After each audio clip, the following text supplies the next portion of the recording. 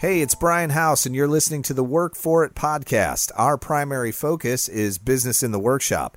And if you want us to see and discuss your work, use the hashtag WFI Projects on Instagram, and we will shout you out and your projects. Did you know you can support our work for as little as $1 a month or $12 a year? Go to patreon.com/workforit to find out more. $12 a year, that's like a burrito. I love burritos.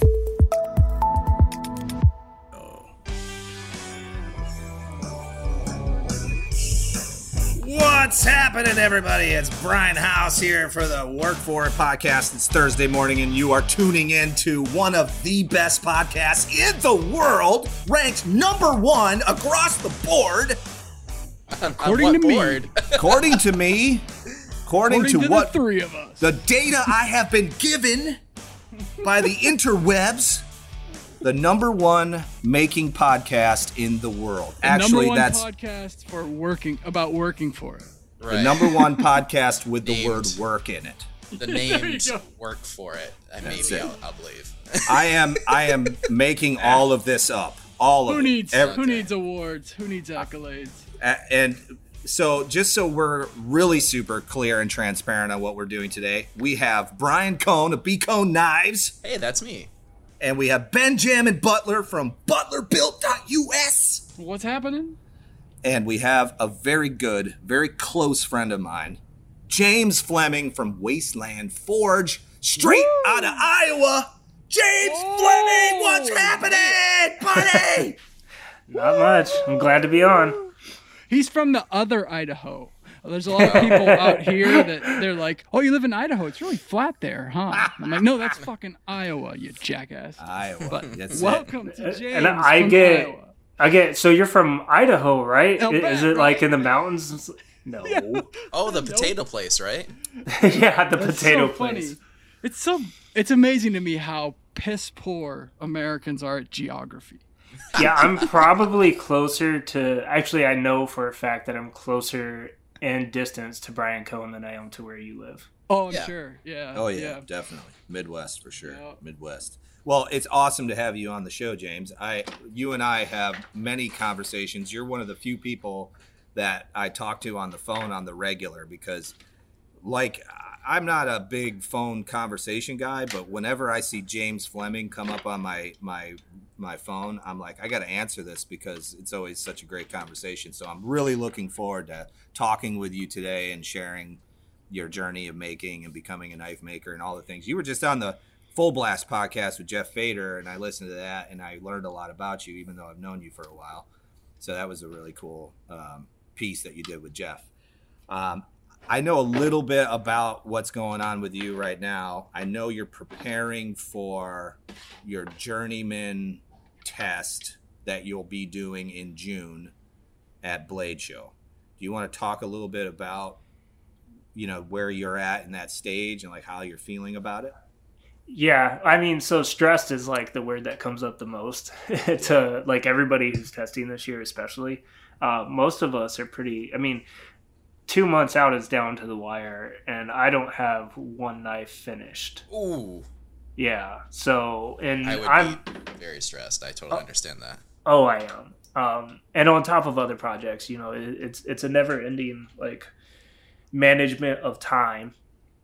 But there's such a high caliber of people testing this year that I can't just bring passing knives. At least not. I can't allow myself to bring just passing knives. I have to go above and beyond because I want to be sitting at the top of the class who pass. And with 47 people so far registered to take the test, that's not going to be an easy task to accomplish. This is the most Journeyman Smith testees they've had ever.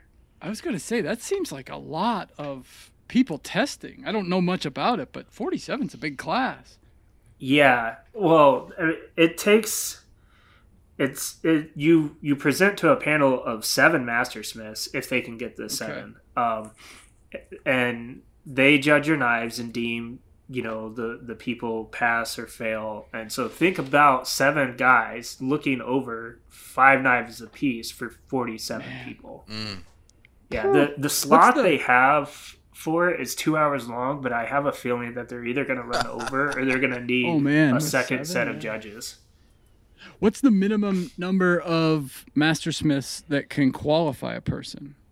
So you said that they sometimes have a hard time with 7, but yeah, sometimes they have a hard time finding 7. I think I've heard of them having as little as 5, but you need a deal breaker. So you need at least a swing vote. Yep. Okay. And I've never tested before, so I don't know how they really do it. But I can't imagine, especially with this many people testing, that they would have any less than 7. Yeah. Because you would just not be able to get through them all. Right. So I'm obviously not familiar. I'm a fucking woodpecker over here, but how many mastersmiths are there? I think there is 150 certified. There is maybe 50 active. And when I say 150 certified, there's probably a good 30 of those are dead. Gotcha. Man, I feel like I have so many questions. So what does it take to be active?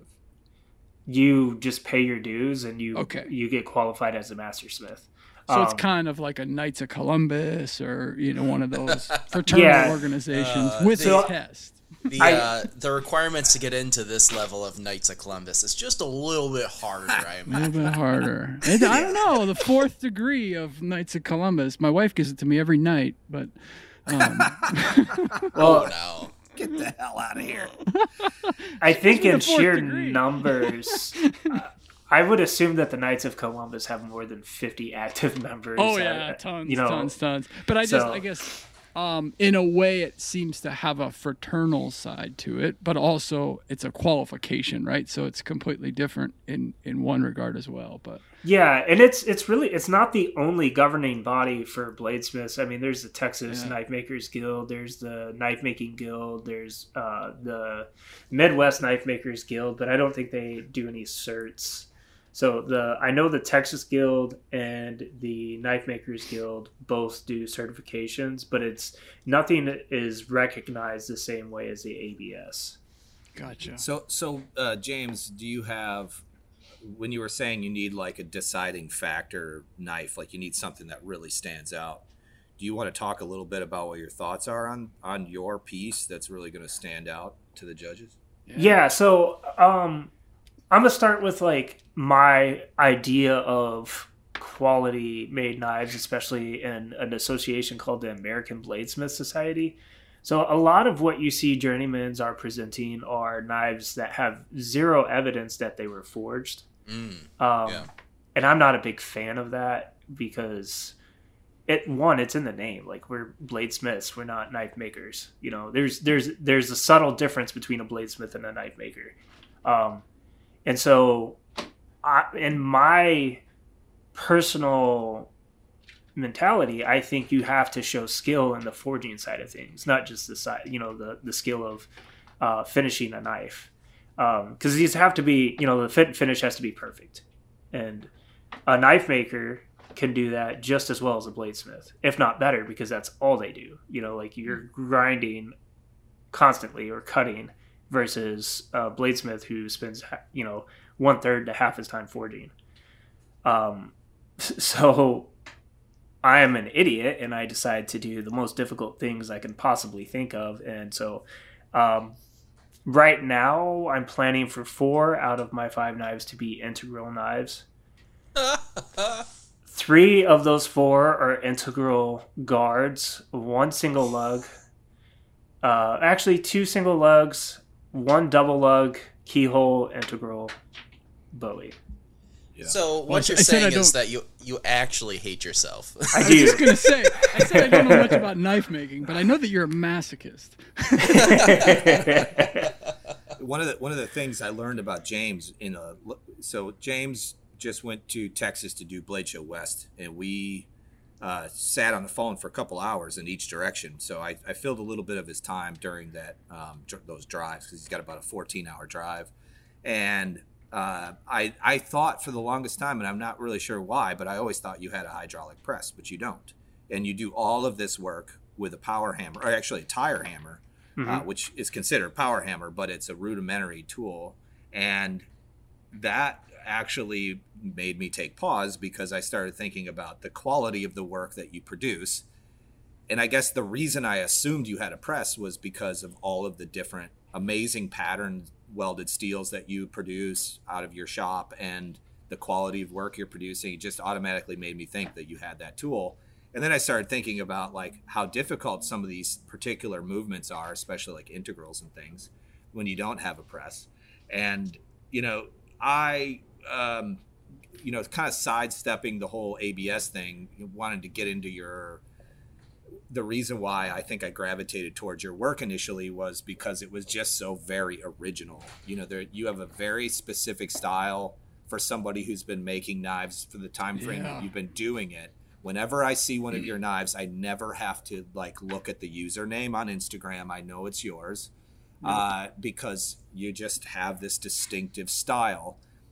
I would like to know, about the influences. I know you grew up in Texas, and I can see Texas in your style. I definitely see it, but I also see a lot of Native American, sort of rough and like you said, you like showing the forge work and not covering it up.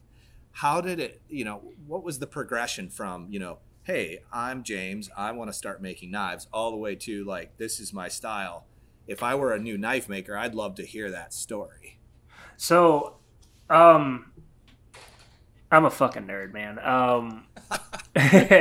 Like, it kind of stems from my, like, video games, like Red Dead Redemption, Red Dead 2. Those are two of my favorite video games. And just, like, the Wild West, like I played a ton of like Wild West video games. I watched a lot of Wild West movies growing up, and I've always been fascinated with the West and the Western, like early Western period of the United States. The frontier, and so that ultimately triggered my style and influenced it. And even like it was on such a subconscious level that I didn't even, it wasn't thought out. It was just like, I like this a lot, so that's what I'm gonna do. I'm not gonna make. See, I at one point I started making knives because to follow trends and to sell knives, and I was just like, no, that's not really my thing. Like, I don't like doing these knives, so the money is not worth it. And if people see my style, they're gonna like it because I like it, and it's not like, I don't make ugly knives.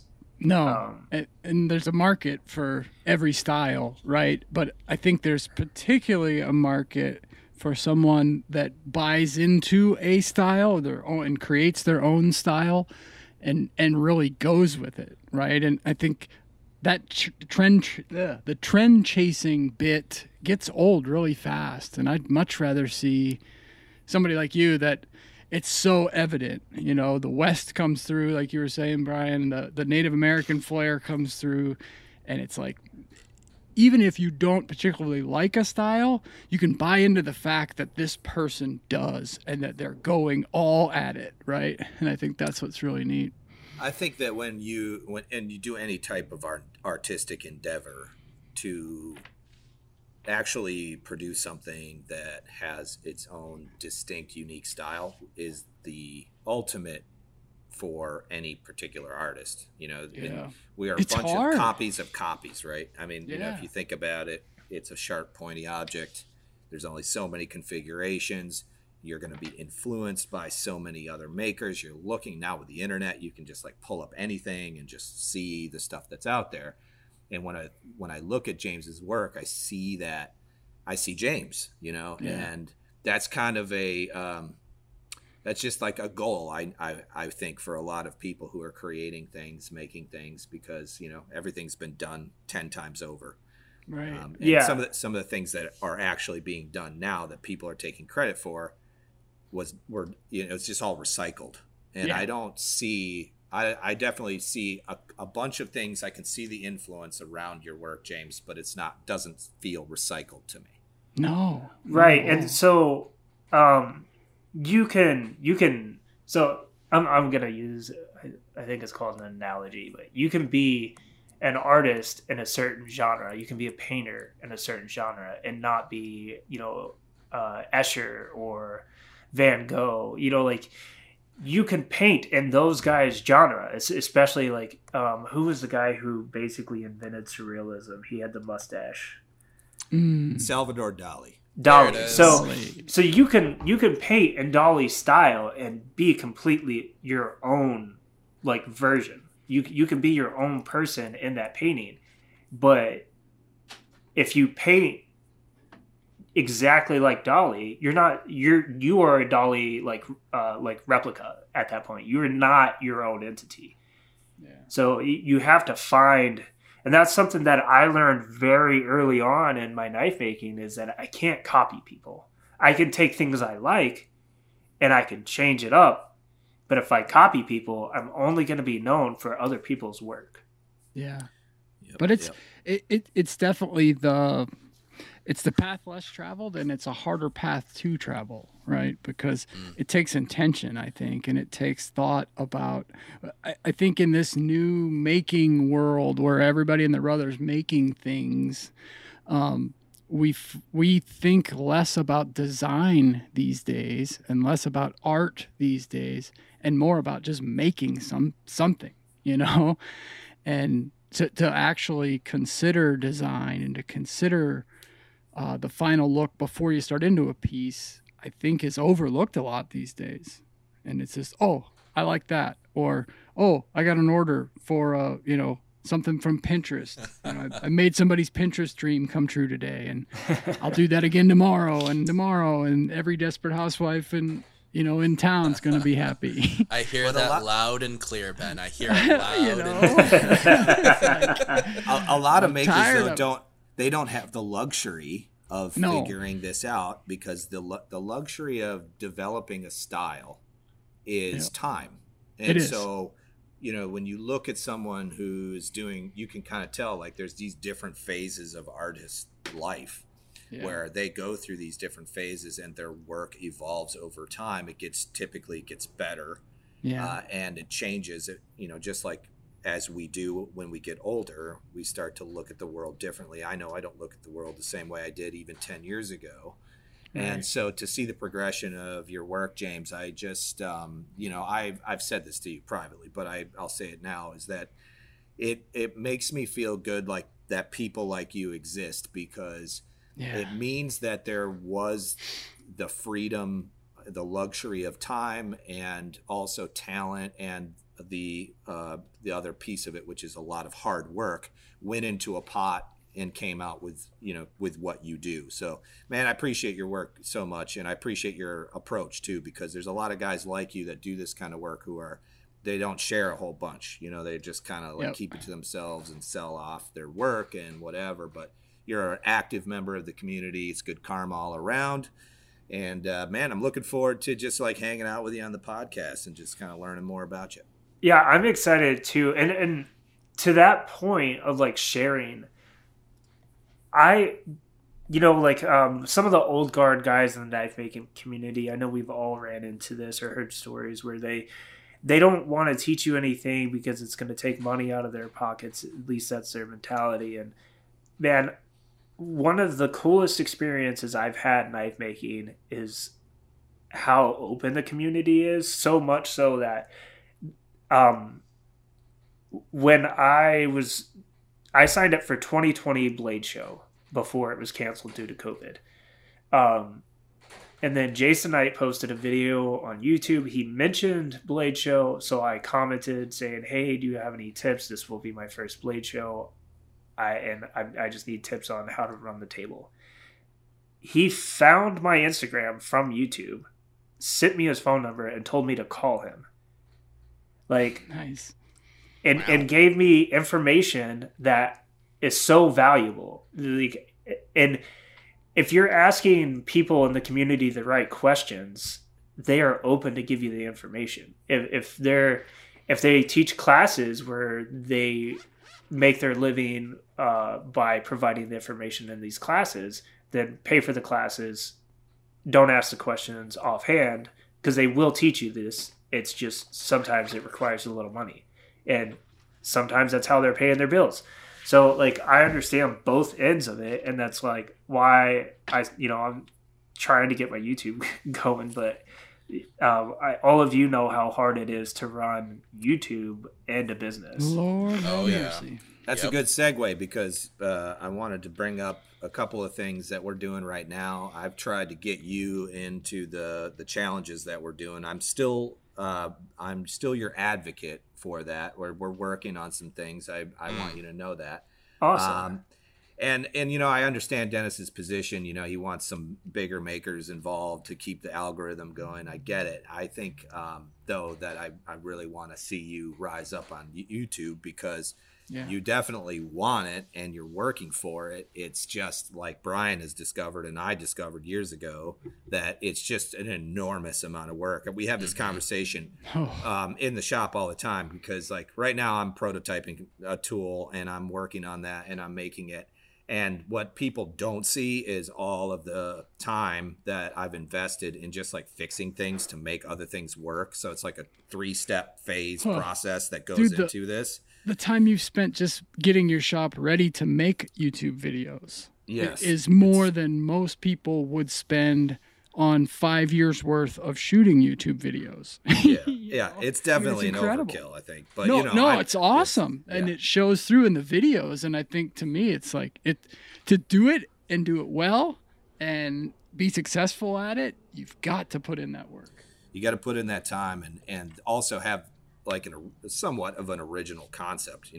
When you bring things to YouTube, it's like it's been done over 1 million times, and it's the hard days to of get those eyes on it. Yeah, the days of the guys like I've heard Bob Claggett say in the past, where he just started posting to YouTube and then one day woke up and thought, shit, I'm actually making enough money to quit my job. Those days are gone. Yeah, definitely gone. You can't stumble into a YouTube channel anymore. Yeah, you have to pair it up with some other endeavor, which I think is good anyway. I think everybody should have like a diversified source of income. So, my take on it is though that James, when you do finally get things rolling on YouTube, I know you're going to be successful. In fact, that was like kind of what brought us together. Was I was friends with you on Instagram. I had met you at Blade last year, and then I was watching your YouTube. I just started kind of like going back. I went back and just like binge watch everything that you had to offer, because you were educating me. And so that took YouTube. Like an hour. Well, back then there wasn't that much, but and I'm watching you create these beautiful, amazing pieces, these knives with your home built belt grinder, and then you had bought into the last raffle that I had. And I was like, man, we got to get this guy a Revolution. I mean, just think, if you have access to better tools, you're going to be able to do better things, or at least more tools. And then you and I just started talking, and then calling each other and chatting. And I'm running things past you, you're running things past me. It's a very fluid, very organic friendship that we have. And there's something that you've said to me on a couple occasions where. Yes, we're friends, but we also gain like monetary value from each other. Yeah, there's a transaction involved. Yeah, but that's like the best friendship, in my opinion, is where I can offer something to you and vice versa. I say this all the time. If somebody wants to get in good graces with someone who may be able to assist them, don't ask them for something. Bring them something they don't have, and then that way you can give them something that they don't have or they could use. And that will become a thing. So that's kind of how we met, and we started talking, and it's been an awesome relationship. In fact, so when I started pattern welding Damascus, I was having a lot of trouble with a couple of things, and James saw it on Instagram and then called me, and he was like, instead of using borax, you should really use kerosene. And then, that tip, just that one phone call, somebody taking the time, like 10 minutes to call me and tell me that. Then I started doing it. I started showing it off. Not that that's like a super original concept, because a ton of bladesmiths do this, or people that work with steel and pattern welding steel do this. But now I'm educating others as well. Like, people are asking me, why did you soak that in kerosene? Yeah. What's going on there? But isn't it interesting though, the number of people out there today that would take that the other way?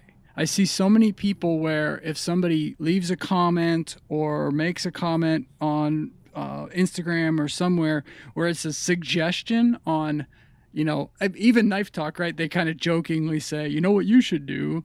That sometimes gets so misconstrued as negativity. And I think I don't know, it's kind of a weird environment for stuff like that.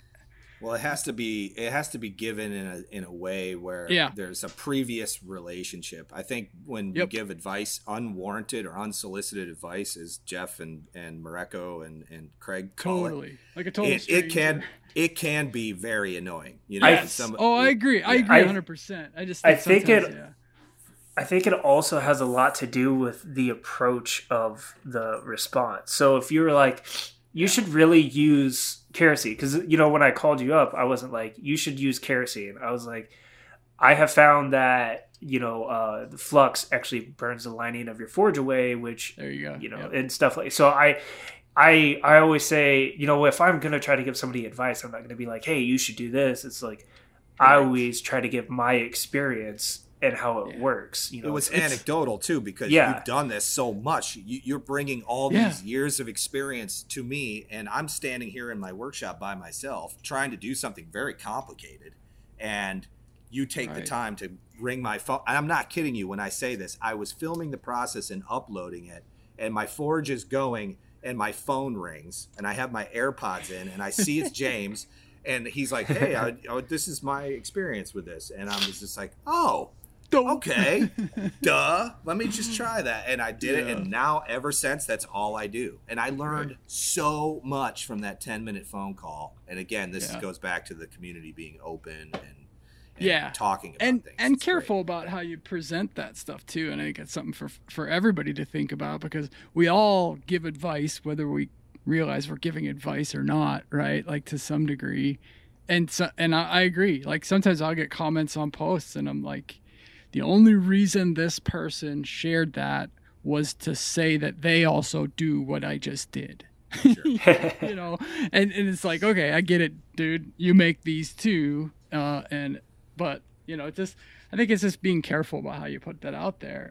But I've gotten some of the best ideas from situations just like that, right? People who notice what you're doing, who maybe course correct just a little bit, but do it in a way where it's, you know, tactful and you know, it provides you value. I think that's, you know, coming back to that is the important part.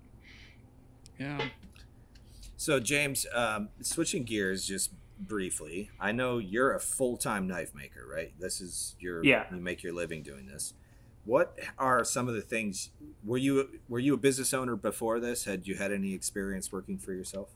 Oh, absolutely not. So this is it. I still have no idea what I'm doing. I saw a post the other day where it was like something about new business or business owners, or I don't know if it's new or not, but, you know, and it was like, are we supposed to know what the hell we're doing? It's like, nope. It's just like anything else. You just go for it and then figure it out as you go. And you got to convince yourself first, and then you can convince everybody else. You just keep making mistakes and then don't do that again. Yeah. You make enough or surround yourself with people who have made those mistakes. There you go. That's a good point. Like I said, you know, like Brian said, I call him up, you know, and then half the time I'm asking him about YouTube, because he makes phenomenal YouTube videos, and I'm not going to half-ass anything, so I want to make phenomenal YouTube videos.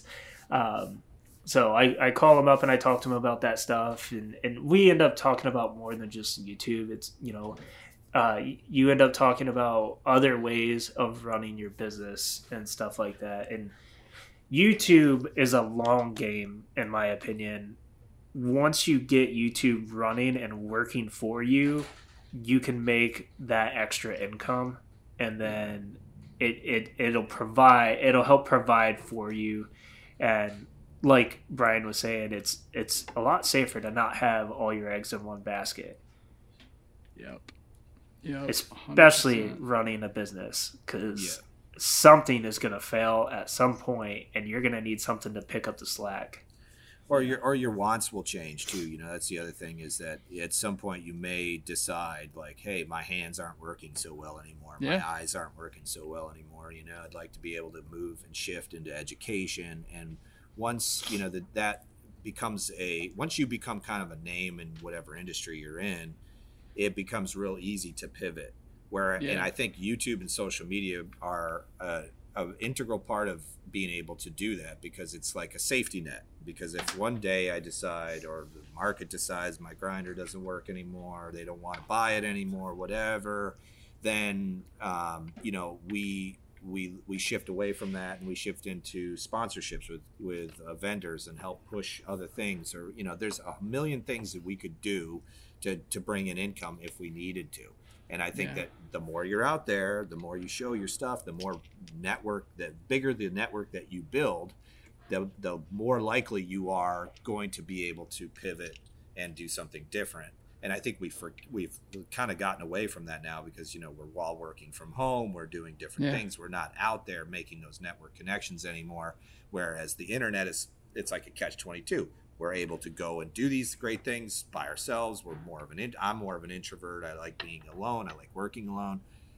But that is a negative, because now no one knows what I do. So I have to put that out there to social media, and it turns out I just love doing it anyway. So, all right. So getting back to the whole business end of things, I love the fact that you're a new business owner, or at least you're not considered new anymore, but this is your first time doing this. You know, what would you suggest, like, you know, when somebody's like, when you decided, tell me, I'd like to know the story of when you decided that you were gonna just step away from your regular pay job.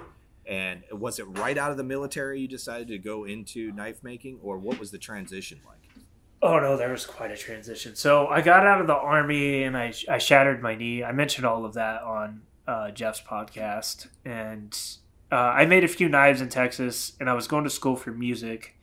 And then I met my wife my last year on spring break. I actually I rode a bus up here because I didn't have a car at the time. I just had a motorcycle, and I'm not driving 16 hours on a motorcycle. But I came up here, James. You for can love. Do anything for love. Well, I'll take a bus. I think that's worse. Right. So I took a bus. Moped for you. I came up here on spring break.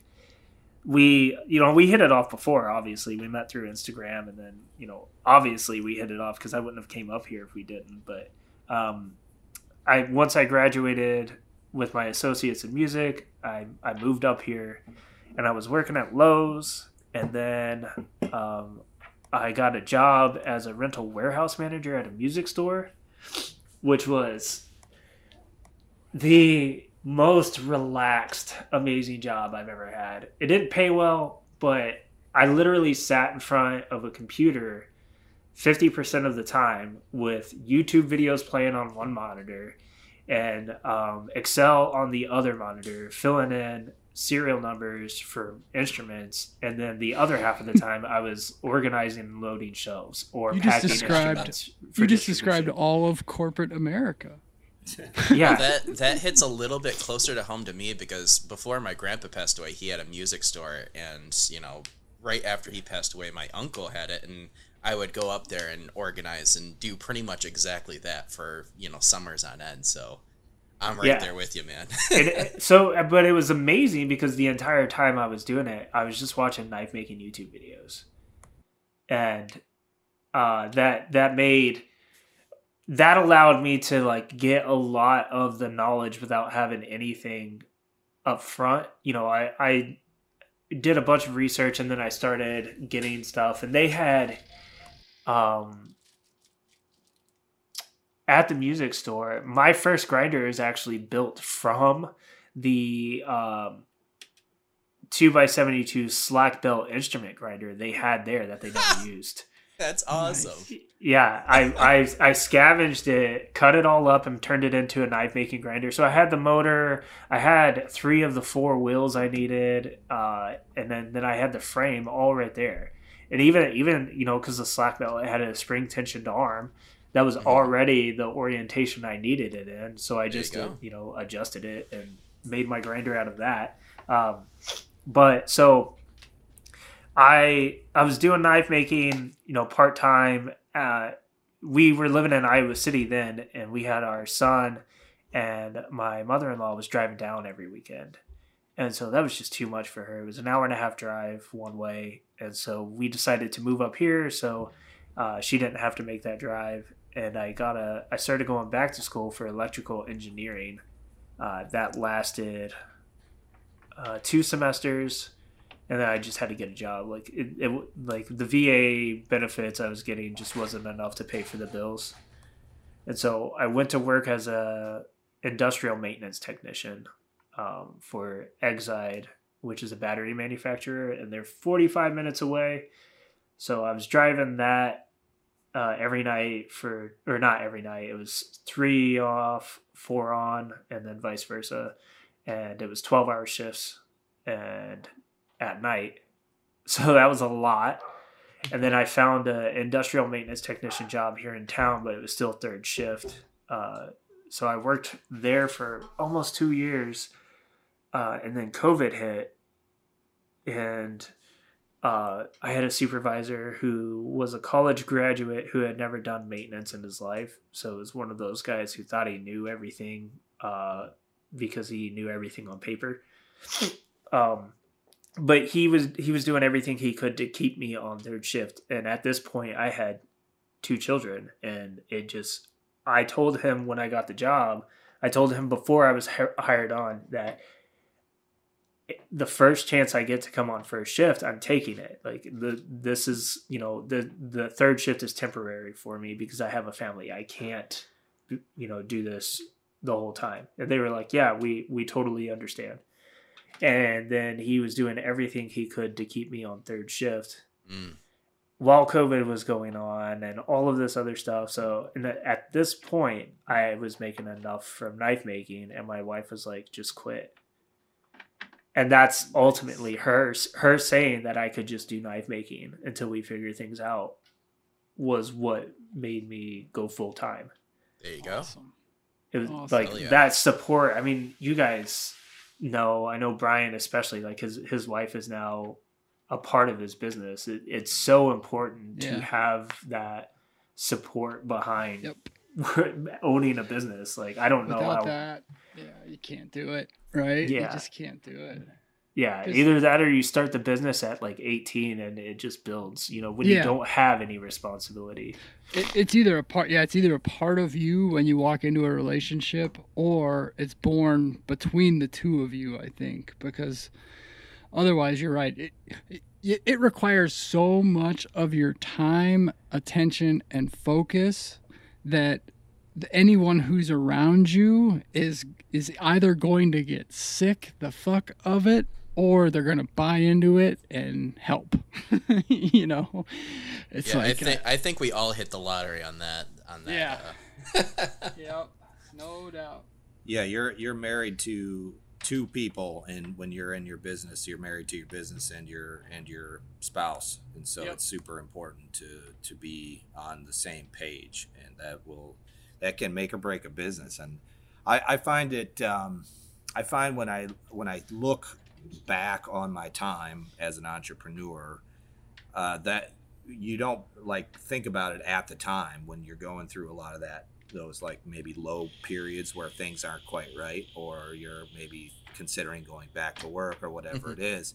It's almost always your spouse who makes that decision for you. Like, in my opinion, it was it was my spouse that made those 2 choices for me that, gave me the perspective that said today's a bad day, or this month was a bad month, but that's finite.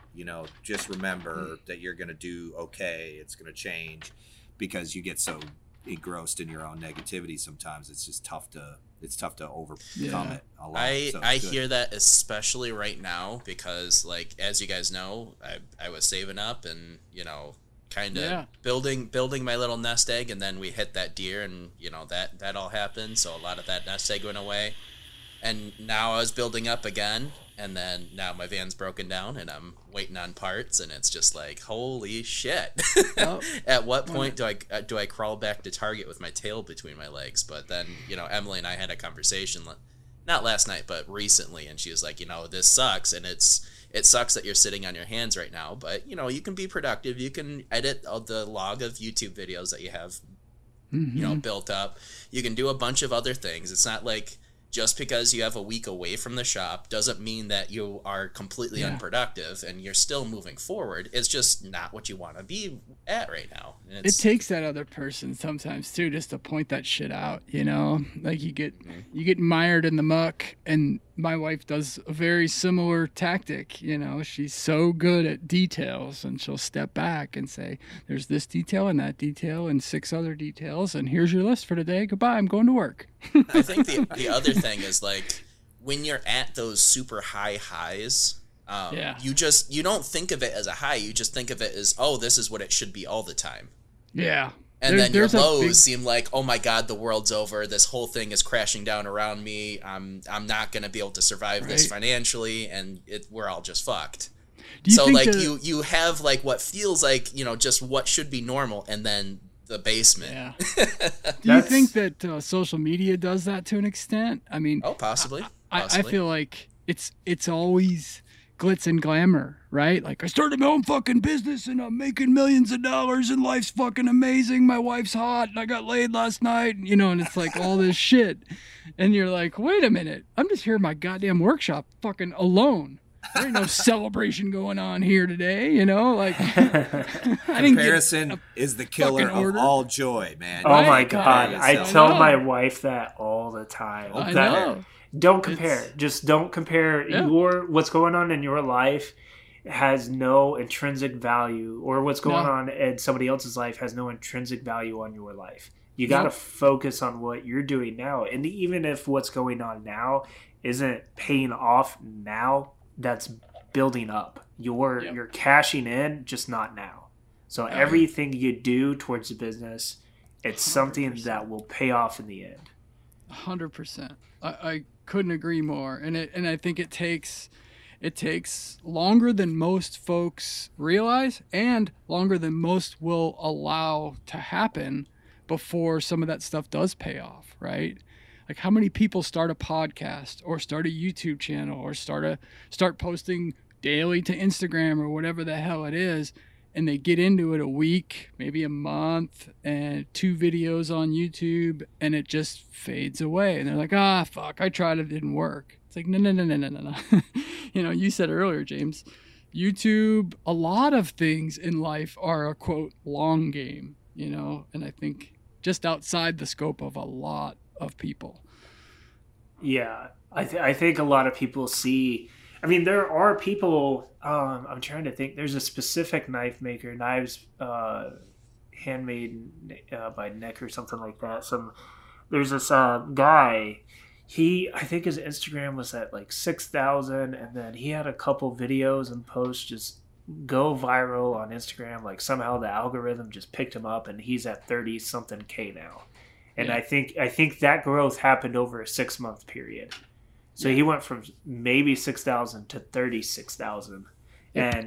But that's, and people see that, you know, like I saw that, I noticed it because it was like every 5 posts was like, hey, I hit this milestone.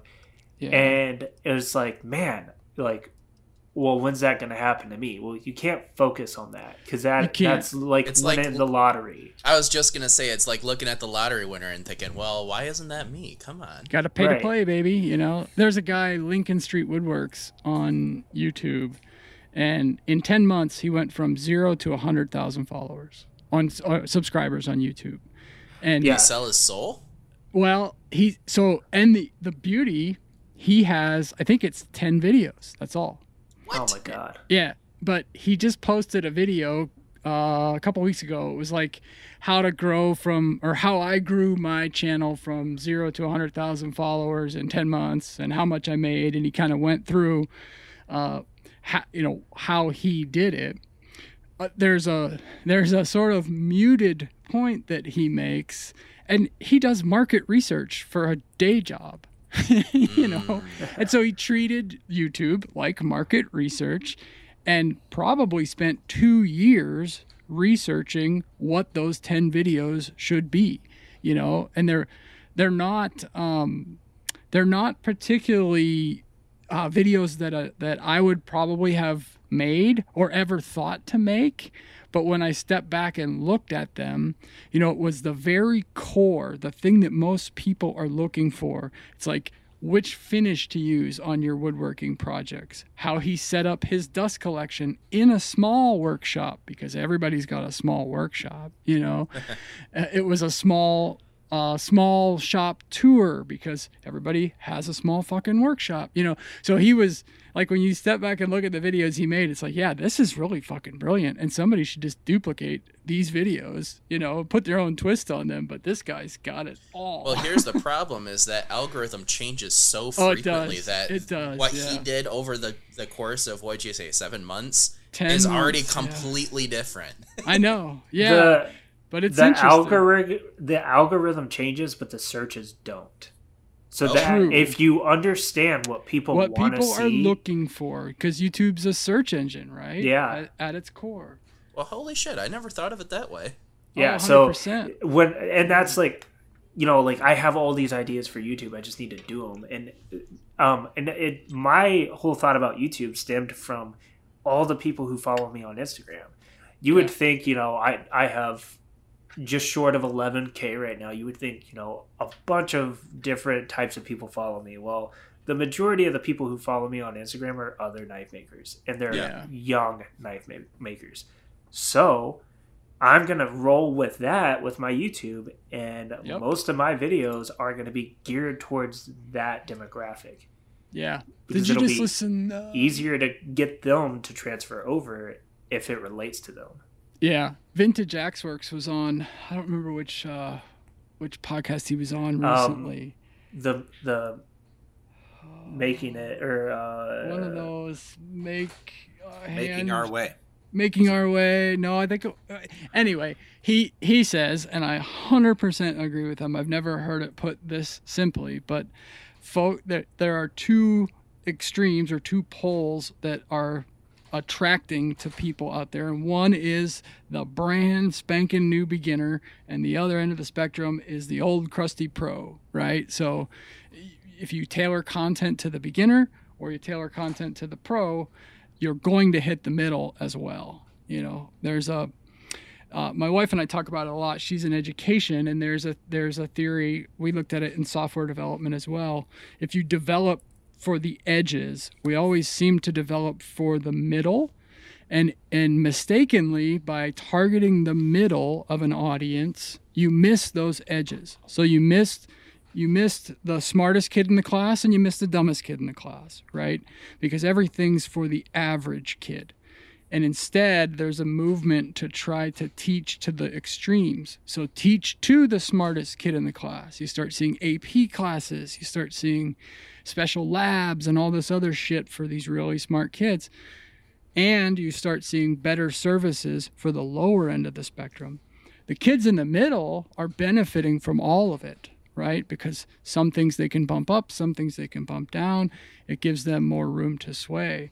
So I think it's an interesting approach, is to somehow keep in mind targeting those two ends of the spectrum and tailor your content that way.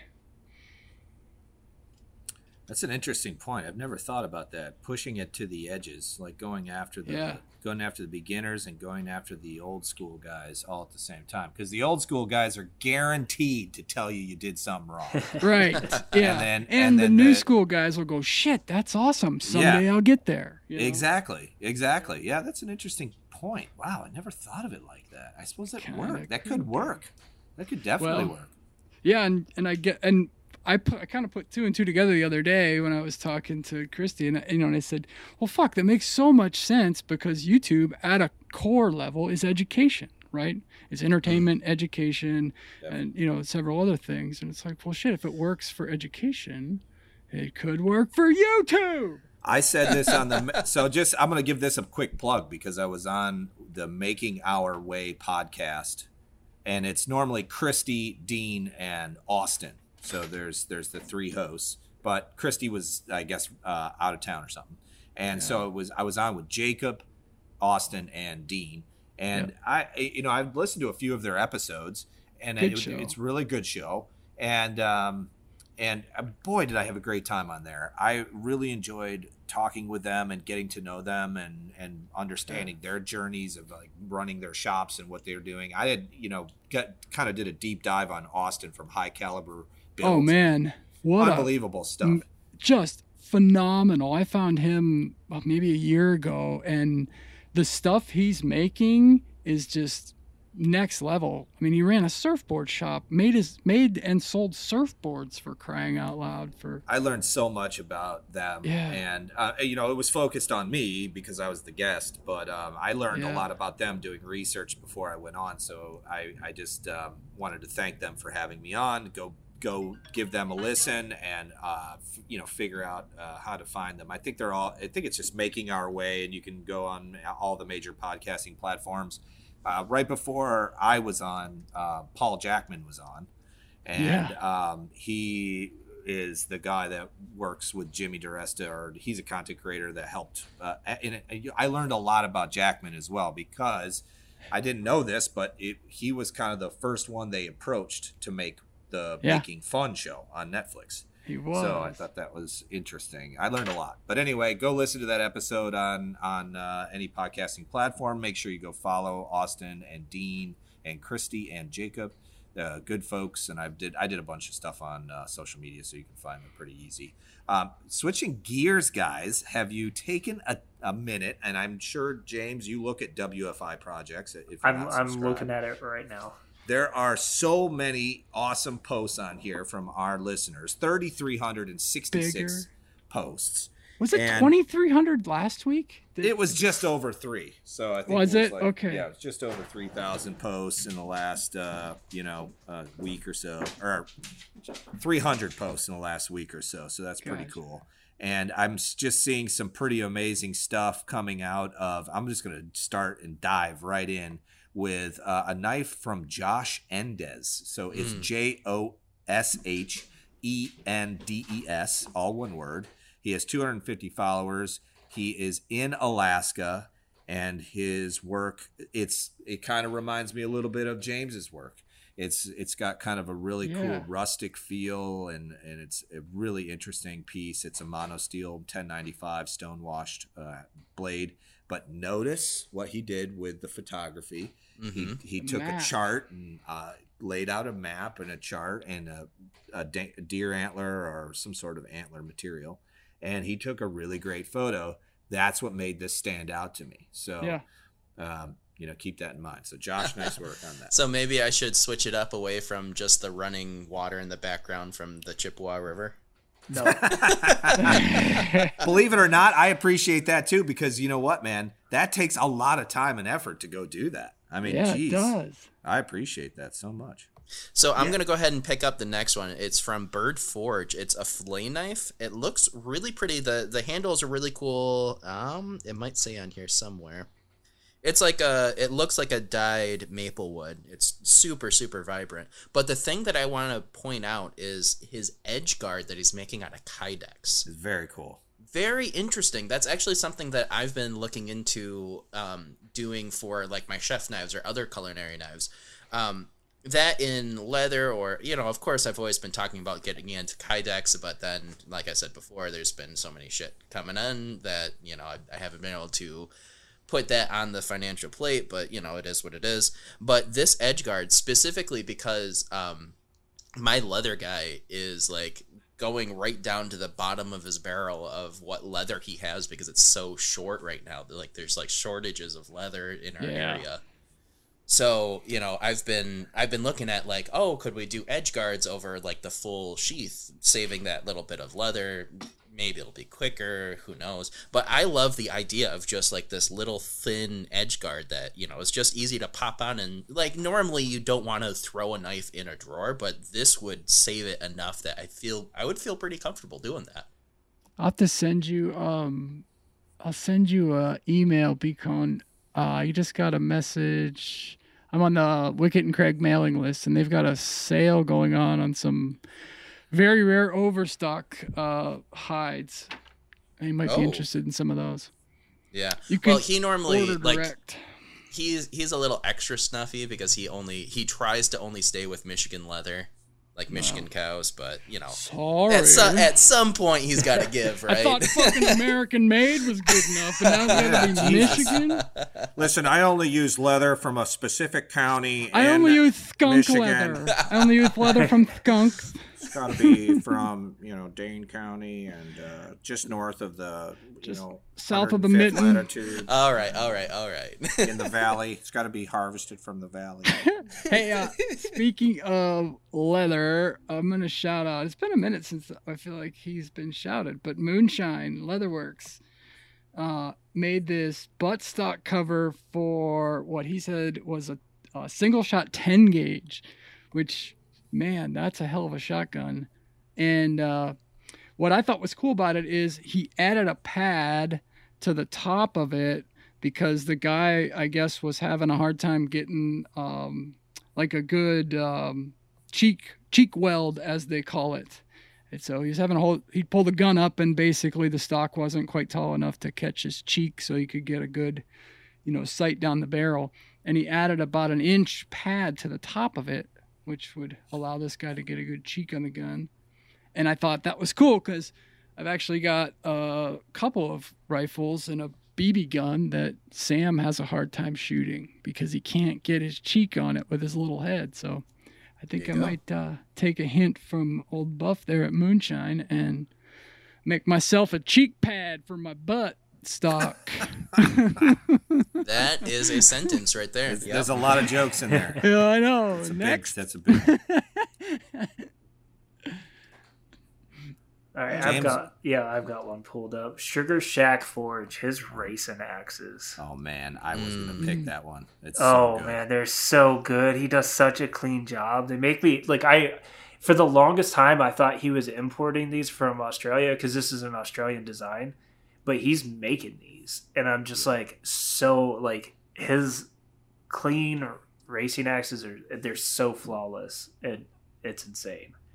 Yeah, so that's Ethan Goss, and if you could get sucked into his feed and just look at his work. It's insanely clean, and he sells these axes. So go check out Sugar Shack Forge, all one word.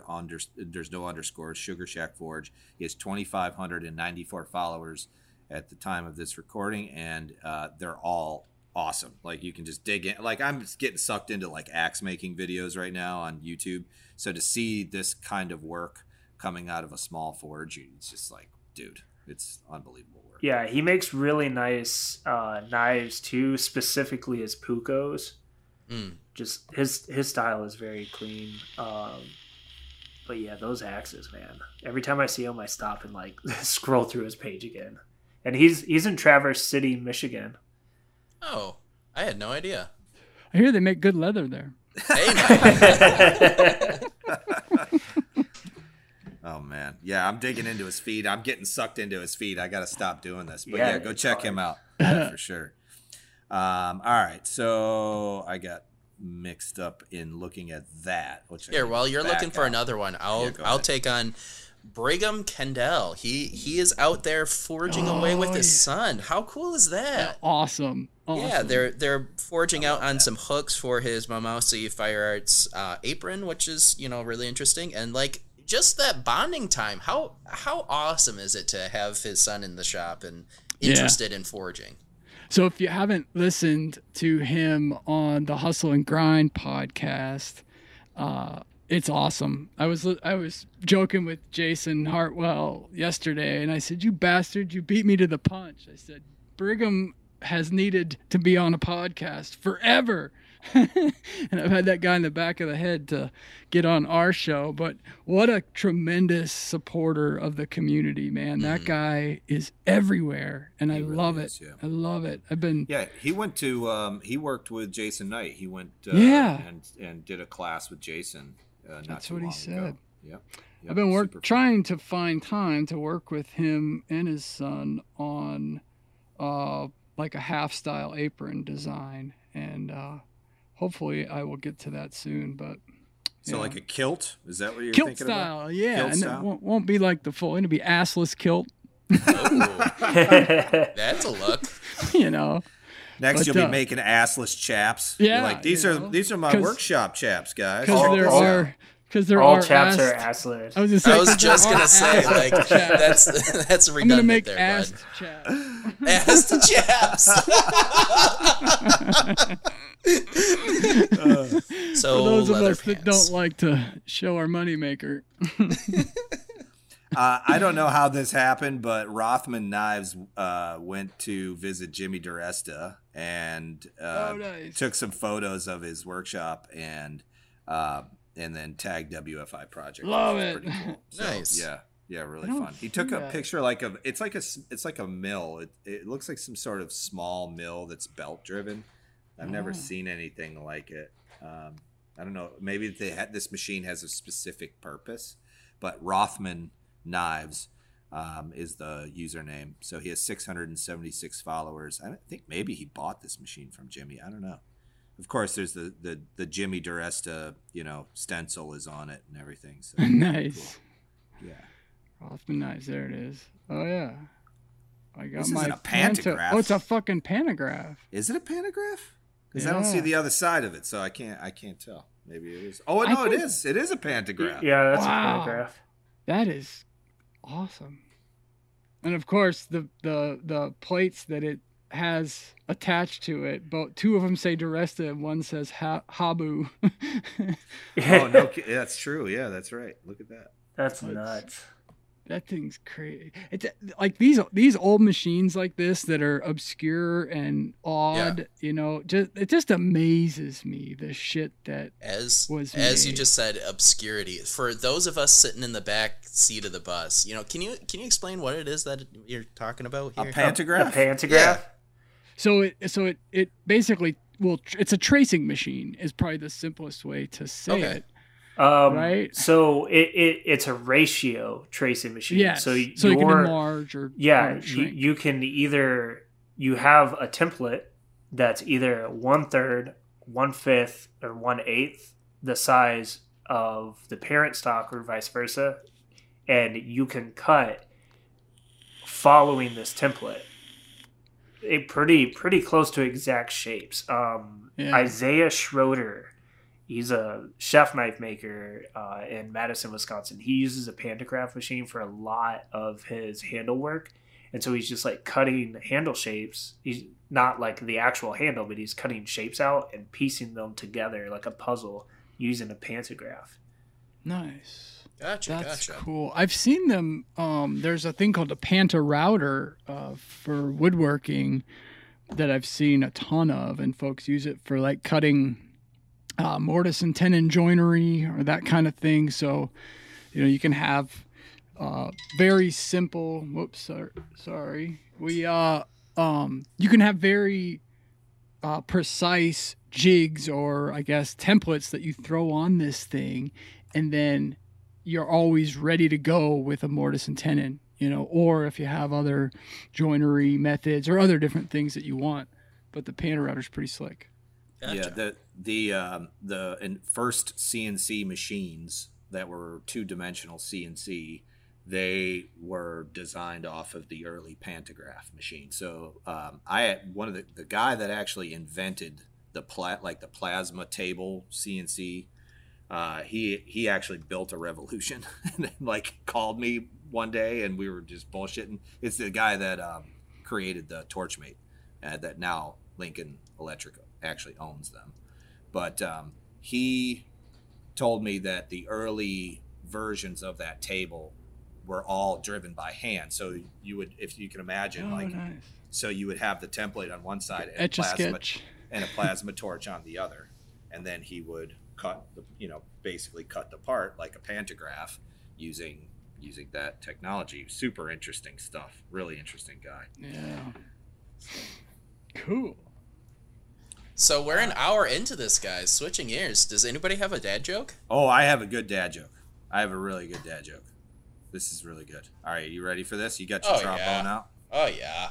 Oh, yeah. All right, good. Oh, yeah. So I don't know if you guys know this, but I've always wanted to be a Gregorian monk, but I never had the chance. That was brought to you by William Finley, who submits like good that. One. That's a really good one. Yeah, that's great. It made me laugh out loud. There's like only a few of these that make me actually laugh out loud. And when I read that one, because he kind of sent it to me like as a meme, like where it's like a picture of Gregorian monks like chanting. Yeah, I was just like, oh, this is great.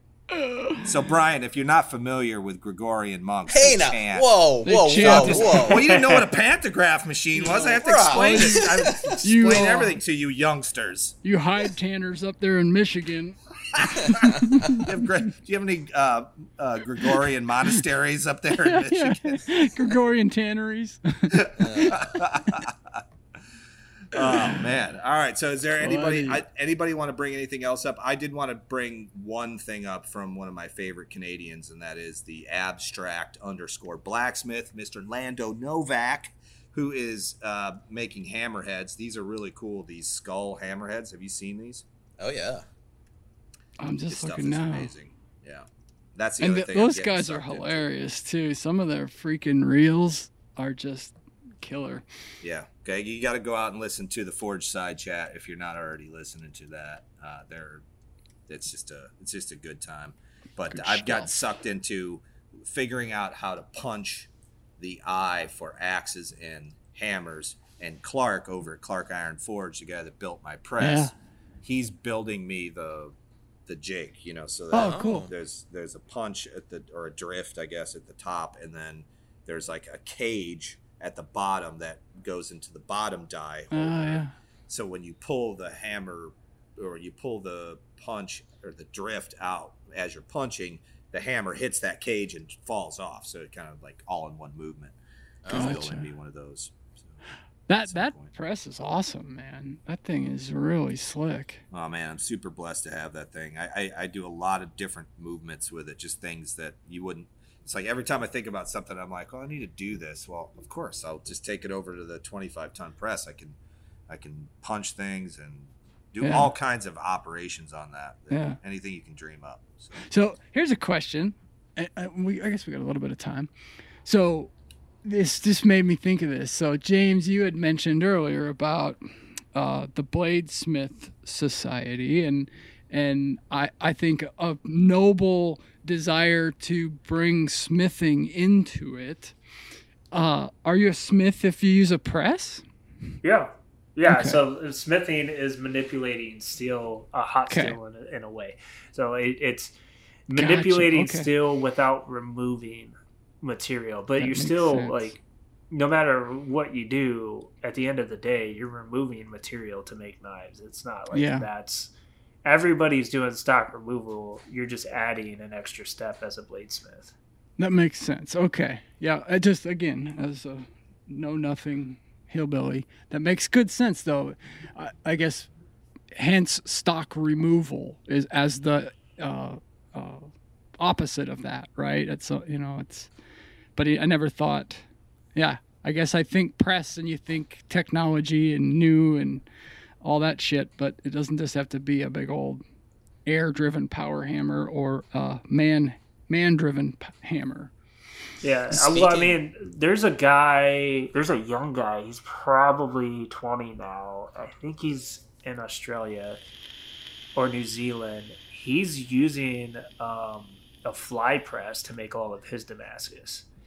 Nice. Are you familiar with what a fly press is? Catch a lot of bugs. Yeah, that's how he drives the machine. Yeah. Are you talking about Floris Postmeth? No, he's a Scandinavian. He's like in the Netherlands or something. No, there's another guy, young foreign maker. But since you brought up the press, there was one thing I wanted to mention. You asked me earlier about what made me ultimately decide to go full time, but there was one thing I would like to say to anybody thinking about going full time is before you do it, while you have the funds from a separate source. So if you're working a full-time job and making knives on the side, use all of the money you're making from the knife making to tool up before you go full time. Mm-hmm. Yeah. If you don't have the means for production, you don't have the means to run a business. Yo, how about it? I can tell you that I have noticed that, right? I'm starting now to get some woodworking commissions going again, and comparing that to the leather work that I do, I am much more tooled up for woodwork, right? I've got every tool that I could need to do production woodworking crammed into a one-car garage, mind you. But when it comes to leather work, I'm not tooled up. I'm not tooled up with sewing machines and clicker presses and all that stuff to really get production going. And man, it is a big difference. A big difference. You know, not only on the amount of product you can put out there, but the amount of stress you're going to go through, the amount of work you're going to have to do to get product out the door. You know, just simple things that you don't consider. Time is money, right? And I heard it on the, I think it was the Another Woodshop podcast recently. They just did an episode all about really focusing on business, you know, and they said in a similar vein that you're going to have to spend a lot of money to make money, and, you know, spend that money while you still got an income coming in. Makes a big difference. Yeah, I've heard before and like from business people that starting a business the first 5 years, you don't make any money. I can believe that. Because it's all going back into the business. Like, most people don't cut themselves a paycheck for the first 5 years. Yeah. That would be true. That's somewhat true. I think now, you know, in my case, like, because I had been my first instance of being in business, like when I started my first company that actually was successful, I had to have I saved up about $30,000 to fund that first go for it, you know, kind of thing. And then I didn't pay myself at all for the first probably 2 years, I would say, was about my time frame. And then when I started actually seeing that I could potentially pay myself, that's when I started drawing a paycheck. But it was that like $30,000 that kind of helped me through if I had any problems or had any issues with, you know, basically I had to pay down my mortgage and everything out of that money in order to keep me running. As you grow, though, and the money starts to flow better, you start to work that out to where, you know, you may not be paying yourself as much, but you're taking perks from the business. You know, that's another thing. A lot of this, we talk about Elon Musk not drawing a salary. Well, he eats in his, you know, everything's paid for. Yeah, if Elon needs a car, Tesla's fucking buying it, you know, and if Elon needs groceries, he's taking care of it. And so you look at it like that because, we say this, you're married to your business, and that's something you have to be really dedicated to. So when I look at somebody who's doing a side hustle, I appreciate that almost more because I'm like, well, you know, this guy's going to work all day long or, you know, doing 410s or whatever so he can work. You know, I had this conversation with Baldman because Brent is working towards that transition where he wants to start thinking about going full time with his knife making. Yeah. And it's so awesome to watch him do this because when I met him, he wasn't anywhere near this point of his life. He was just thinking that knife making was going to be like a side hustle, and he wasn't really sure. He's going to get a table at Blade. I saw he's got a table at Blade. Love it. This guy, I mean, I'm going to say it right now. Baldman is going to be like a household name. I think he's going to really produce some really amazing things and grow his business. I believe in what he's doing. I think it's just an amazing thing. So there's not a guy more excited than him. I mean, I've seen watching his content. It's just it excites me. You know, it's like you can't help but get excited about the shit he's doing. He's just he's another guy. Speaking of Brent, how's that table coming along? Oh yeah, the jig. Well, thing. We hit a little bit of a snag with the True Tilt table. Nothing mechanical, but so. When the first concept of this came out, we were just going to do straight up table, that fits to the Revolution, and it's just basically that plate steel, tube steel, kind of like the whole Revolution build. Well, as I was using it, I started noticing that it would be really great if you had reference lines that were on the table itself, because you're essentially freehand grinding your bevels, but with the support of the table. In order for that to occur in order for it to actually work to your benefit, you have to understand that you need the blade to be 90 degrees to the belt, if that makes sense, like when you're looking at it, not the angle in which it's hitting the belt, but the angle in which it's lined up to the belt. So it needs to be perpendicular. And it also has to be perpendicular when you're turning it. So if you've got a curved blade, you're going to want to drag that blade across the belt, but you're also going to want to meet those curve lines, right? So wherever you want that makes sense, because as you're freehand grinding, you naturally just do that. Exactly. It's the same exact thing that you would do if you're freehand grinding, except you have the support of the table. And so I came up with this concept of doing laser etched reference lines in the table. So as you're pulling it across, you're going to be able to look at the table and see that they're where you are from left to right. I don't know if they still do this, but in grade school, remember when they taught you how to write those lines that were on the paper, or where you would fill it in. It's just like that, but it's smaller. Still do it. Yeah, so it's the same concept. And we hit a snag because it needs to be laser engraved, and it needs to be laser engraved in a way where it won't wear off of the table and it won't scratch your work while but you also don't want it to be indented, because then that will be a spot for shavings to coalesce and make so that your dragging is a lot less. Yeah, and you could clean the table. There's usually water involved, so that a lot of it comes off. There's just a little bit more development we need to do before we release it, because that will be what sets us apart from the other work rests that are similar to this. There's not that many, but it's definitely something that you know me, man. I can't. Got to take it up a notch, baby. Exactly. I can't stop myself from thinking, okay, this is great. This works really good. But if we had it like this, I think we could make it even better. So I stepped back from it and said, I want to do this, and I want to do it right before we release the table. And then that way, when they're out, and there's no version 1 and version 2, because what will happen is if I sell version 1 as just plain old blank steel, that would be 90% of the way there. But then in 3 months, release one with the laser etched. That's not fair to reference line. And exactly. All those people are going to get pissed at you, right? Yeah, exactly. So I want to get it done right before I release it. How do you overcome that stuff? Because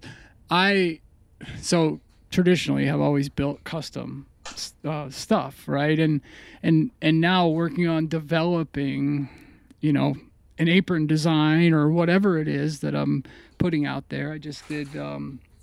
I've got some wet mold jigs on my website now for wet molding catch-all trays, and in all of the projects, right? The apron in particular. Like I mulled over and built prototypes of, so many different designs and options, and I had all this shit, going, and it was like at some point I just stepped back and I went, no, I got to get this fucking thing out the door, right? Like how do you balance that between next iteration or version 2 versus version 1, or where do you draw the line? I guess you just have to say done is better than perfect at some point, and then as the project progresses, I think people know that when they buy a product from me. So if, at some point we're going to improve it.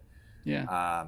Just like anything, it's like when you buy a car, it's like the next year, the next edition is going to be a little bit better or a little bigger or best, whatever. I look at it like that. But at the same time, when we developed the table, it just kept fluidly happening to where the more I used it, the more I felt like it's good, but I want this because I think that this is going to be the thing that makes people go, I gotta have it. Yeah. And we could have sold thousands of them probably as blank slates, but it will be those reference lines that makes you a better grinder and makes you a better knife maker. Yeah. And if I can do that for somebody, that means I have a customer for life, and if I can hand them like the tools that they need to make it happen, I think that's just like the coolest thing in the world. I get pictures every day, man, of people sending me stuff. They're like, I started on a 1x30 and now I got this 2x72 that I built from you. Awesome. And dude, it's so cool, man. It's ridiculous. And I think we're living in a world where there aren't a lot of products that have a version 2. Right? I think about some of the tool makers out there in the industry, whether it's machines. Machines are more likely to have a version 2 or a 3 or those kinds of improvements, right? But other tools, like a jig, for example, like you're talking here, that allows you to do a piece of work or a specific piece of work, you don't often see improvements on those. And I think that, to me, is what really sets apart the work that you do. And I think about like Woodpecker's Tools is very well known in the woodworking industry and probably other industries for like highly, highly accurate measuring and marking tools. They will sometimes improve on a product, but they have a very interesting model where they'll do one-time tools. And they'll say, okay, this tool's coming out in a month. It'll be a one-time thing. We're going to sell them till they're gone, and then it's going to go away. They claim, quote, go away, but usually they'll bring a tool back in a year, maybe 2, and it's got some improvements on it. But there's so few companies improving on things. It's kind of sad, really.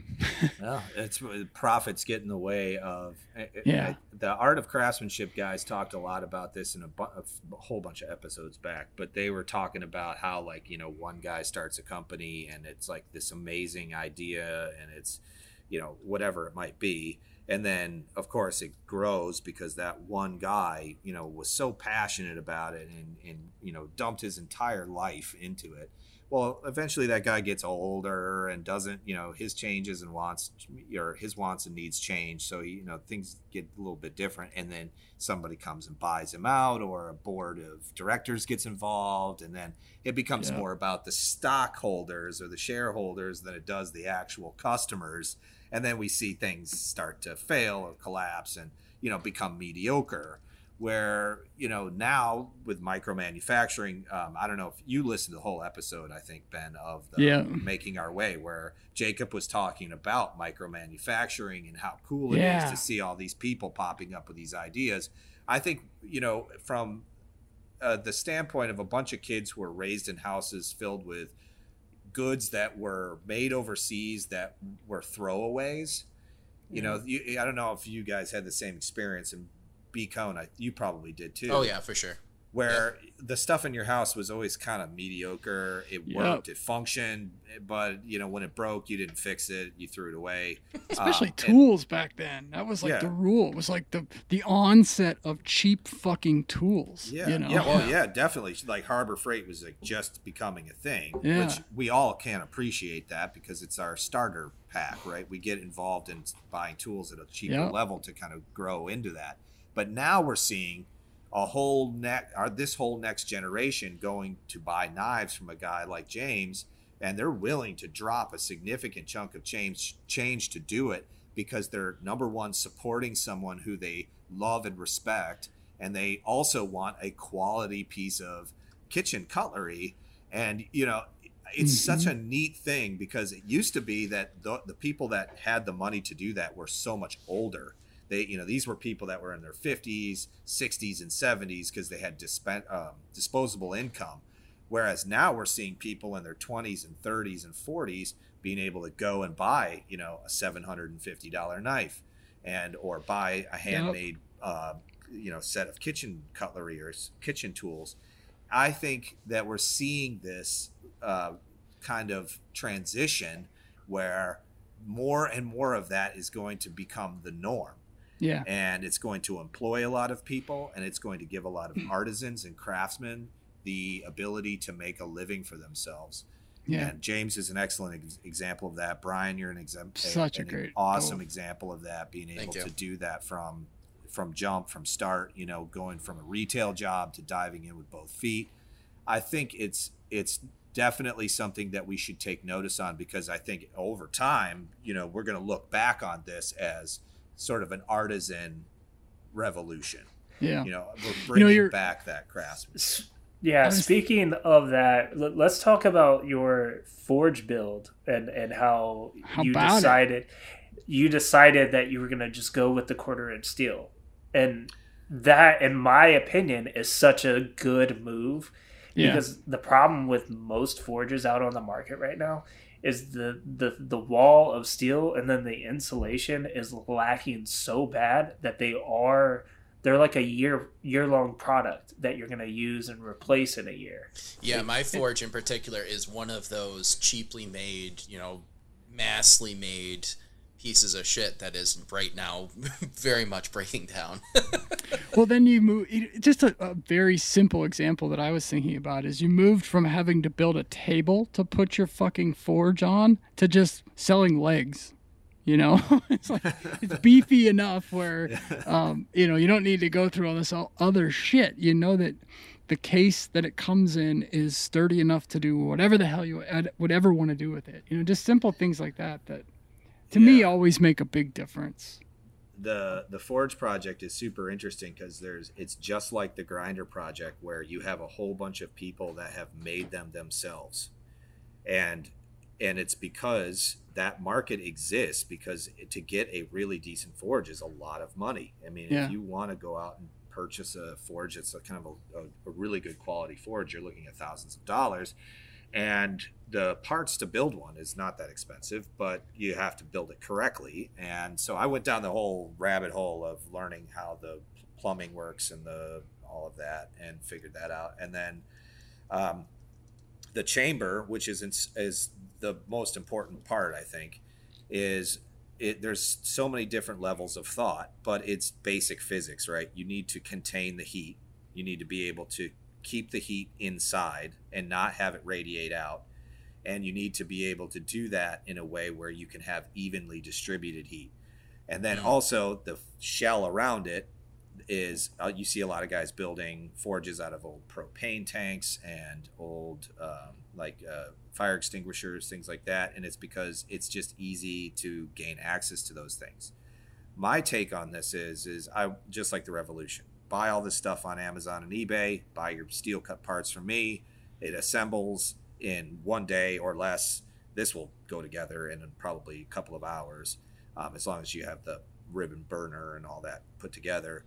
And you have basically have a forge for life. And the whole thing unbolts, it comes apart, so you can swap the bricks out as they start to deteriorate, and you can swap out the liner and all of that. So.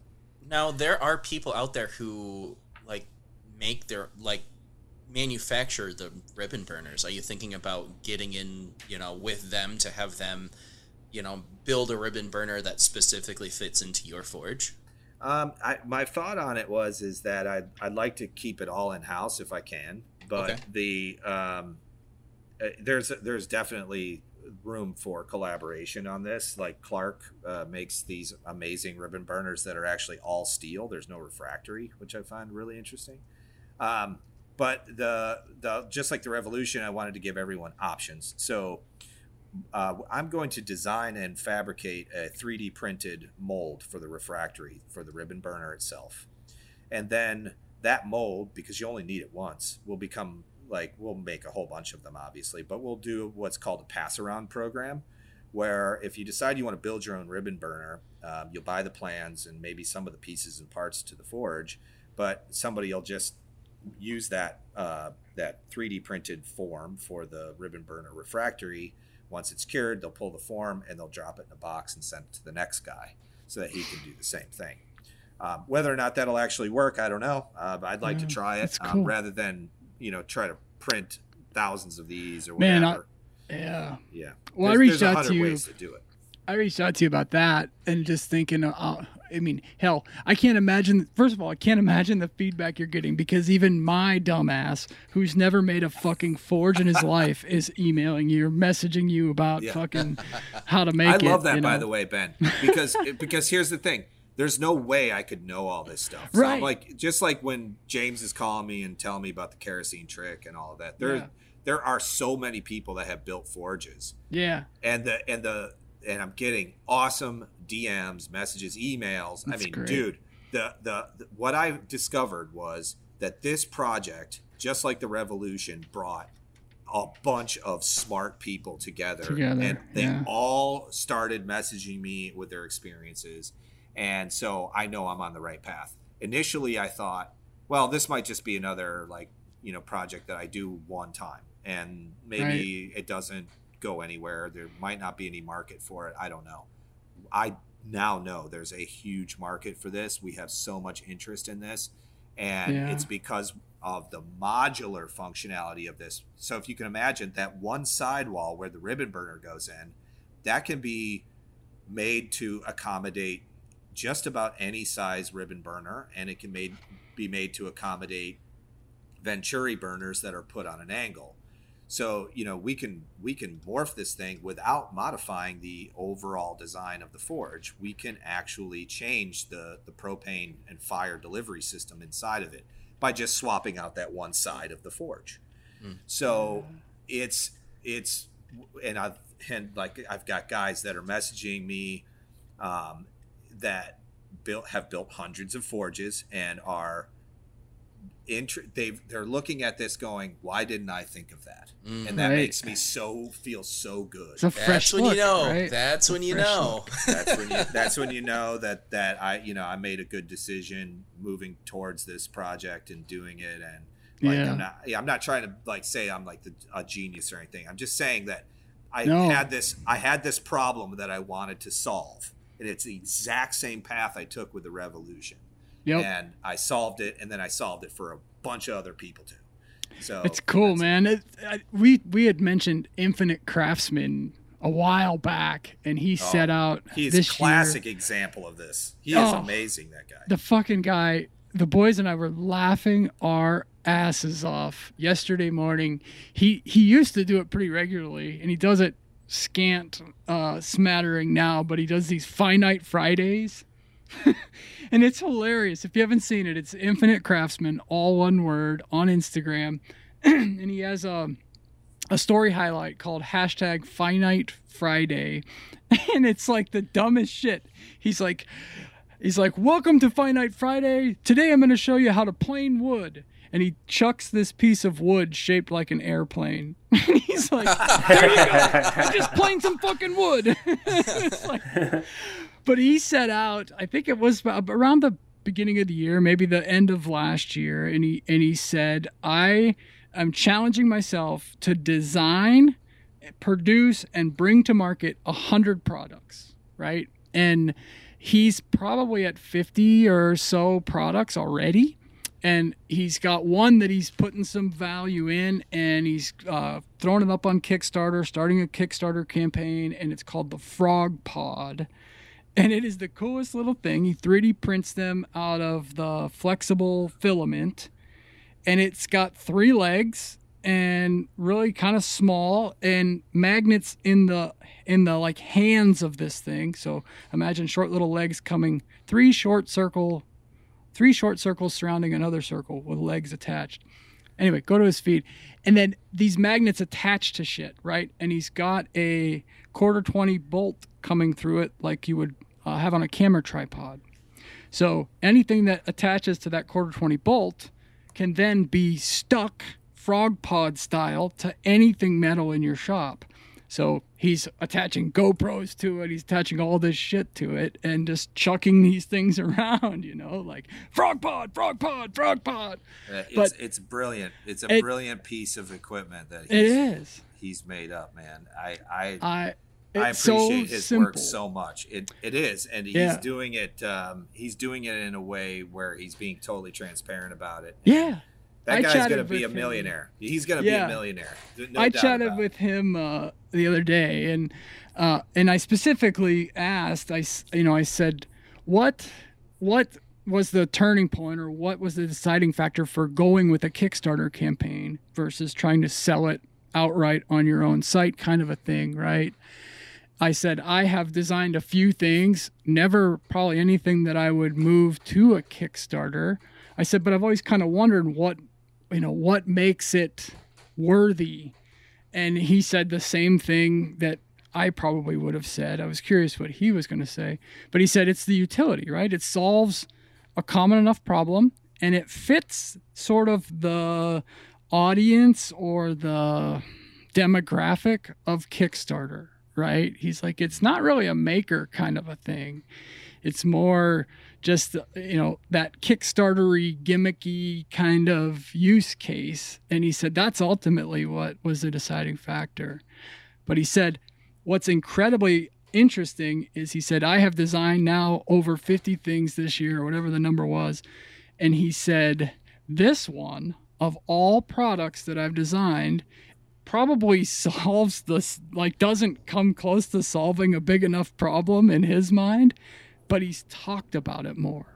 And he said, just simply giving it more attention, giving it a clever name, throwing it around his shop, yelling, frog pod, and all this shit. He had Adam C. design a logo for him. And he said just that simple act has made it catch enough attention to where I think it's going to do pretty well. So talk about your stuff, people.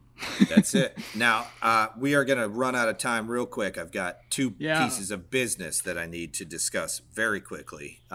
Number one is our sponsor for today's show and future shows is MaritimeKnifeSupply.com. Lawrence Lake over at Maritime sponsors every single episode for us. And the good news is that I don't know if you guys remember me discussing the knife build project that we talked about. Lawrence is on board with that and has loaded us down with a big box of stuff to make a Maritime Knife Supply knife. And we're going to do a collaboration on it. He's put in everything we need, because the concept here to bring value to our sponsors is that especially with Lawrence, is that we want to remind everyone that Lawrence has everything you need to make a knife or make a project. So you go to his adding website. Stuff every day, all the time. I'm every day. Holy hell, this guy has everything. I got a box coming myself of some copper bar and sheet stock and brass bar and sheet stock to play around with on the ShopBot. Oh, fantastic. Okay, good. Because all of this kind of comes together with the point of that you will be able to do a project from start to finish using Maritime Knife Supply. So make sure you go out there, and if you buy something from Lawrence's website on MaritimeKnifeSupply.com, just make sure you tell him in the notes of the order that you heard it on the Work For It podcast and that you're buying from him because of what we are giving, the information we're sending out to the ether. So we need to get with him about getting some sort of a promo code. Well, we discussed that, and there's, from a business standpoint, I don't know if it makes sense yet. So we're what we're doing now is we're testing the waters to see how much traffic that we can drive towards his website and see what we can do. And in the future, it might work out to where we'll have our own promo code. But that's not, I don't think he really does that with anybody. I think it's all just kind of new. I was going to tell folks too, I was chatting with him the other day, just looking at the bar stock and stuff that he carries. And the other thing I'll mention, and if you know of something that you want, I would reach out to him, even if you don't kind of see it. His network seems incredibly deep in terms of what he can source and what he's willing to he's got some pretty vendors with some pretty deep inventories. So if you got something specific, hit him up. That's how we got connected. Is I needed a specific type of belt, and he was able to go and negotiate it and get it for me. It was like my normal vendor in California couldn't get them anymore, so I went to Lawrence, and he actually came to me, and I said, "Hey, I need this. Can you get them?" And he's like, "Yeah, I think so." And he came through. All right, and one more bit of business is to tell our patrons how much we love them for supporting the Work For It podcast. We now have 48 patrons, if you can believe this. Oh my goodness. 48 patrons. And I am going to read very quickly, because I have about 1 minute before my entire staff walks in this door, everybody's name that's on this list. Marcus from MW Steelworks. Mark Vanderwerf from 118 Blades. Mark, the Vander Sander man. We appreciate you. Justin Miller of Florida Man Forge. Devin and Dustin O'Hara of The Art of Craftsmanship. Noah Bloomberg of Entiat River Forge, Michael Nye, Jamie the Squid, which is also known as Jamie Blow, Eric at Overall Makerworks, Bob Ryan, Brigham Condell, Scott Wilkerson at Phoenix Works, Keith Drennan, Blackthorn Concepts, Bob, Brian Hooten of Hooten Knives, Jason Moss, Mark LeBlanc, our man in Canada, Ken Kimna, Crafty Man Forge, James Hunsberger of Hunsberger Pocket Knives, Cardoso Knives, just bought a hammer from him in Portugal. I appreciate you, buddy. Knifematerial.at, Moonshine Leatherworks, Brian Absher, The Working Hands Podcast, Ryan Coakley, Carol Ann Jeanette Racine, Oxford Blade Co., Lawrence over at MaritimeKnifeSupply.com, Richard Beck of BecksArmory.com, Jared Weaver, Leon Shanks of Two Bird Blade Works, Dennis Terrell, yes, I love Dennis, Thomas Moberg of TMO Knives, Donnie Dulovich, Bruce G. Carlson, Maximus Knives, our man Neil, Brad Troxclair, Echo Blades, Jared over at Echo Blades, Nate Walpole of Walrus Steel, Zach Byrne of Burn Blades, Full Steam Designs by Chris Powell, Matthew Angel at Ad Knife Works, Wesley Crum, Benjamin Mullins, Matt Bicker, Dustin Yahima, Tony Mural of UK Knife Maker Supplies. And here's our we have two new patrons. Two newbies. Jason Ballbow. You remember? Hey, I'm sorry. Ball. I said it wrong. Jeremy Ballbow, right? Ball. It's like Ball. Ball. And get this. A cousin who I have never met. This is a long story that I don't have time for. But a cousin I have never met, Ira Housewort. Oh. Okay. Who was born 6 months after me in Colorado. Killer. I had never met him before. He saw Ron's poster up at Kilroy's. You knew of him though, or no? No, I did not know him. And truly related. That's cool. We are definitely related. Well, it's a name like Housewort. Yeah, it has to be good. Get this. He's a blacksmith and a knife maker. No. Oh! For 20 years. What's his Instagram? No shit. Ira Housewort. I think it's if you go look him up, I'd have to search for him. I'm not sure, but it's house. I think it's like. Let me look. Oh wait, I think I just. It's Ira Housewort. Ira Housewort. WEART. Yes. Oh, so man, my grandfather. Integral. Wait a second. Am I already following? No, I'm not following him. So yeah, Ira. Wow. His last name is spelled slightly different, but my grandfather took the A out of our name. My Lord, this guy does some incredible work. Yes. Yeah. And the fact that he's our patron now it blows my damn mind. So, but listen, guys, I don't mean to cut it short, but I gotta go. Brian, cue the music. James, I appreciate you, buddy, so much. Thank you for joining us on the Work For It podcast. Thanks for having me on. Man, dude, we got to do it again. And I'll tell you what, I know everybody out there that is listening to this is working for it. I hope you guys have a good working week, hard work, and good luck. My name is Brian House, and you've been listening to the Work For It podcast. Yeah. Bye. Goodbye. Love you. Goodbye. All right. All right. See you later, guys. See you guys. Have a good one.